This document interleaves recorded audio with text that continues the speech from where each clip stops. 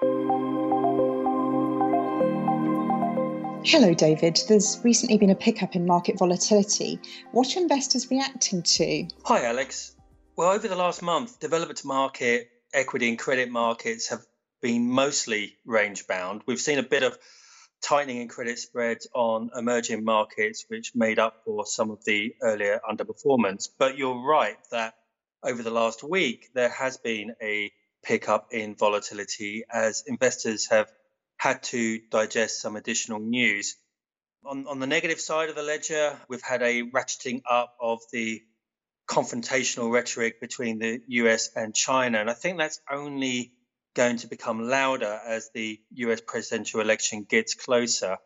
I don't think we can wholly discount the risk of a renewed tariff and trade war between the US and China, despite the trade deal that was signed at the end of last year. More positively, Fed Chair Powell's comments that the Fed has not run out of monetary ammunition, and he continued to push back very heavily on negative interest rates, were actually very supportive, especially for US banks that he said were financially much stronger than prior to the global financial crisis. That said, Powell did also warn that even with a rebound in growth in the second half of the year, virus-related uncertainty could push the full recovery out till the end of 2021. And then in the last few days, we had Angela Merkel and French President Macron propose a 500 billion European rescue fund that would help those countries most severely affected by the virus, but the fund would be repaid according to ability via the EU budget. And I think markets continue to demonstrate quite a high sensitivity to news on coronavirus vaccine development. There was reports of a successful, but it was a very, very small trial of a drug to create antibodies against COVID-19 by the US company Moderna, and that certainly did boost markets. But then we've subsequently had some doubts cast upon that trial because of its very small size. So a lot for investors to digest. I think the market reaction to the news, especially on the possibility of a vaccine, was quite telling, in my opinion. Growth sensitive risk assets, equity and credit rallied. That was led by energy, banks, some of the sectors such as transport and entertainment that have been most adversely affected by the virus. And we also saw Treasury yields move a little bit higher, yield curve steepen. So I think that sort of highlights the kind of profile if there was to be positive developments in terms of the containment and treatment of the virus. All that said, I do think markets are still too heavily discounting the risks and uncertainties around the trajectory of the virus and for the economy. But I do also think that investor positioning in risk assets, especially in emerging markets, is relatively cautious. So I think this helps explain why bad news at the moment is largely being shrugged off, but markets are tending to move higher on more positive news. You mentioned the Franco-German proposal for the European Recovery Fund. Can you tell us a little more about its significance? Well, there was a meaningful tightening in Eurozone sovereign credit spreads following the Merkel-Macron press conference announcing their proposal for the European Recovery Fund. Their proposal is that the European Commission borrows 500 billion euros from the market, and that the fund would then be used to make grants to countries based on need, so those hardest hit by the coronavirus. But the repayments would be financed from the EU budget, which is broadly speaking based on the ability to pay.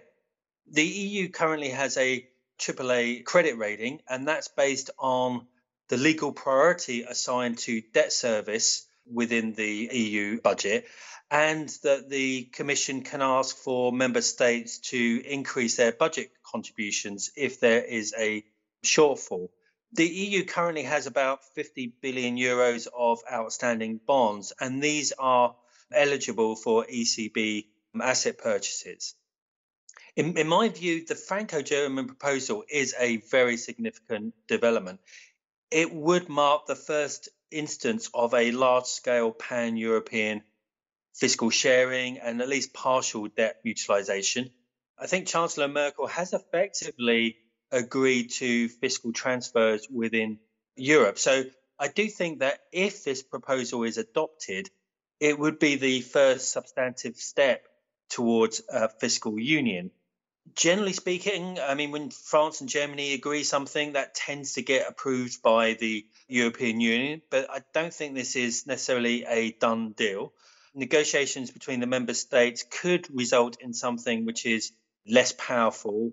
I think some member states are going to push back on the idea of loans rather than grants to countries and sectors that are most in need. So I do think it's something that investors should watch very carefully. If it is approved, then I think it will be a meaningful step that will support European assets more generally. But the stakes are high, and I don't think one can completely discount disappointment.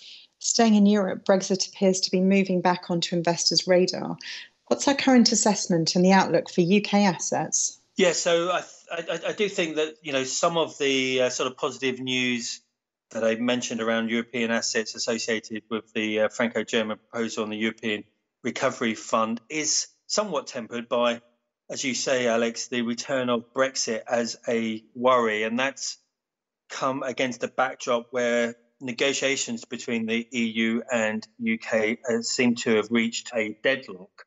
Although the UK, as you know, has left the European Union, it remains part of the common customs area and a single European market until the end of this year. The UK government continues to publicly state that it will not ask for an extension to allow more time for negotiations on a trade deal. And I think that at least some in Westminster appear to believe that the economic hit from the virus is going to be so great that any damage from a WTO only deal with the EU will pretty much go unnoticed. I still do think that the UK and EU will reach a deal by the end of the year, even without an extension. But clearly the likelihood of a no deal or a very limited bare bones agreement is increasing. And I think markets are certainly beginning to start to price that there won't be an extension by the deadline of 30th of June. Sterling has been weakening. FX options pricing suggests that the skew is for further sterling downside. I do think that as the risk of a WTO only deal rises, sterling assets more broadly will begin to underperform. Just one other point to make, I think, on the UK, even as Fed Chair Powell continues to rule out negative rates in the US, the Bank of England, slightly to my surprise at least, appears to be more ambivalent. Bank of England Chief Economist Andy Haldane said that the Monetary Policy Committee is reviewing several options, including negative rates, and futures markets are beginning to price it at least as a possibility. I still think it's very unlikely that the Bank of England will cut the base rate into negative territory. I think that would be very bad news for the UK financial sector, and I'm not convinced that it would be supportive for the broader economy. And so I don't think the Bank of England is going to go into negative rates, but I do think it's going to announce more quantitative easing. But this whole debate around negative rates in the US as well as the UK, I think does underline the extent that investors are anticipating that central bank liquidity, monetary support will continue even once the global economy passes the low point of the virus-induced economic downturn. So we still have this, I think, tug of war in markets between the economic outlook and the damage that's being caused by the virus and lockdowns against the sort of central bank support and liquidity that we're seeing. Thanks for your time, David, and look forward to speaking to you again in a couple of weeks. Thanks, Alex. This podcast is issued in the United Kingdom by Blue Bay Asset Management LLP, which is authorised and regulated by the UK Financial Conduct Authority, registered with the US Securities and Exchange Commission, and the US Commodity Futures Trading Commission, and is a member of the National Futures Association. This podcast may also be issued in the United States by BlueBay Asset Management LLC, which is registered with the SEC and the NFA. Past performance is not indicative of future results. Unless otherwise stated, all data has been sourced by BlueBay. To the best of BlueBay's knowledge and belief, this podcast is true and accurate at the date hereof. BlueBay makes no express or implied warranties or representations with respect to the information contained in this podcast, and hereby expressly disclaim all warranties of accuracy, completeness, or fitness for a particular purpose. This podcast is intended for professional clients and eligible counterparties as defined by the FCA only, and should not be relied upon by any other category of customer. Except where agreed explicitly in writing, BlueBay does not provide investment or other advice,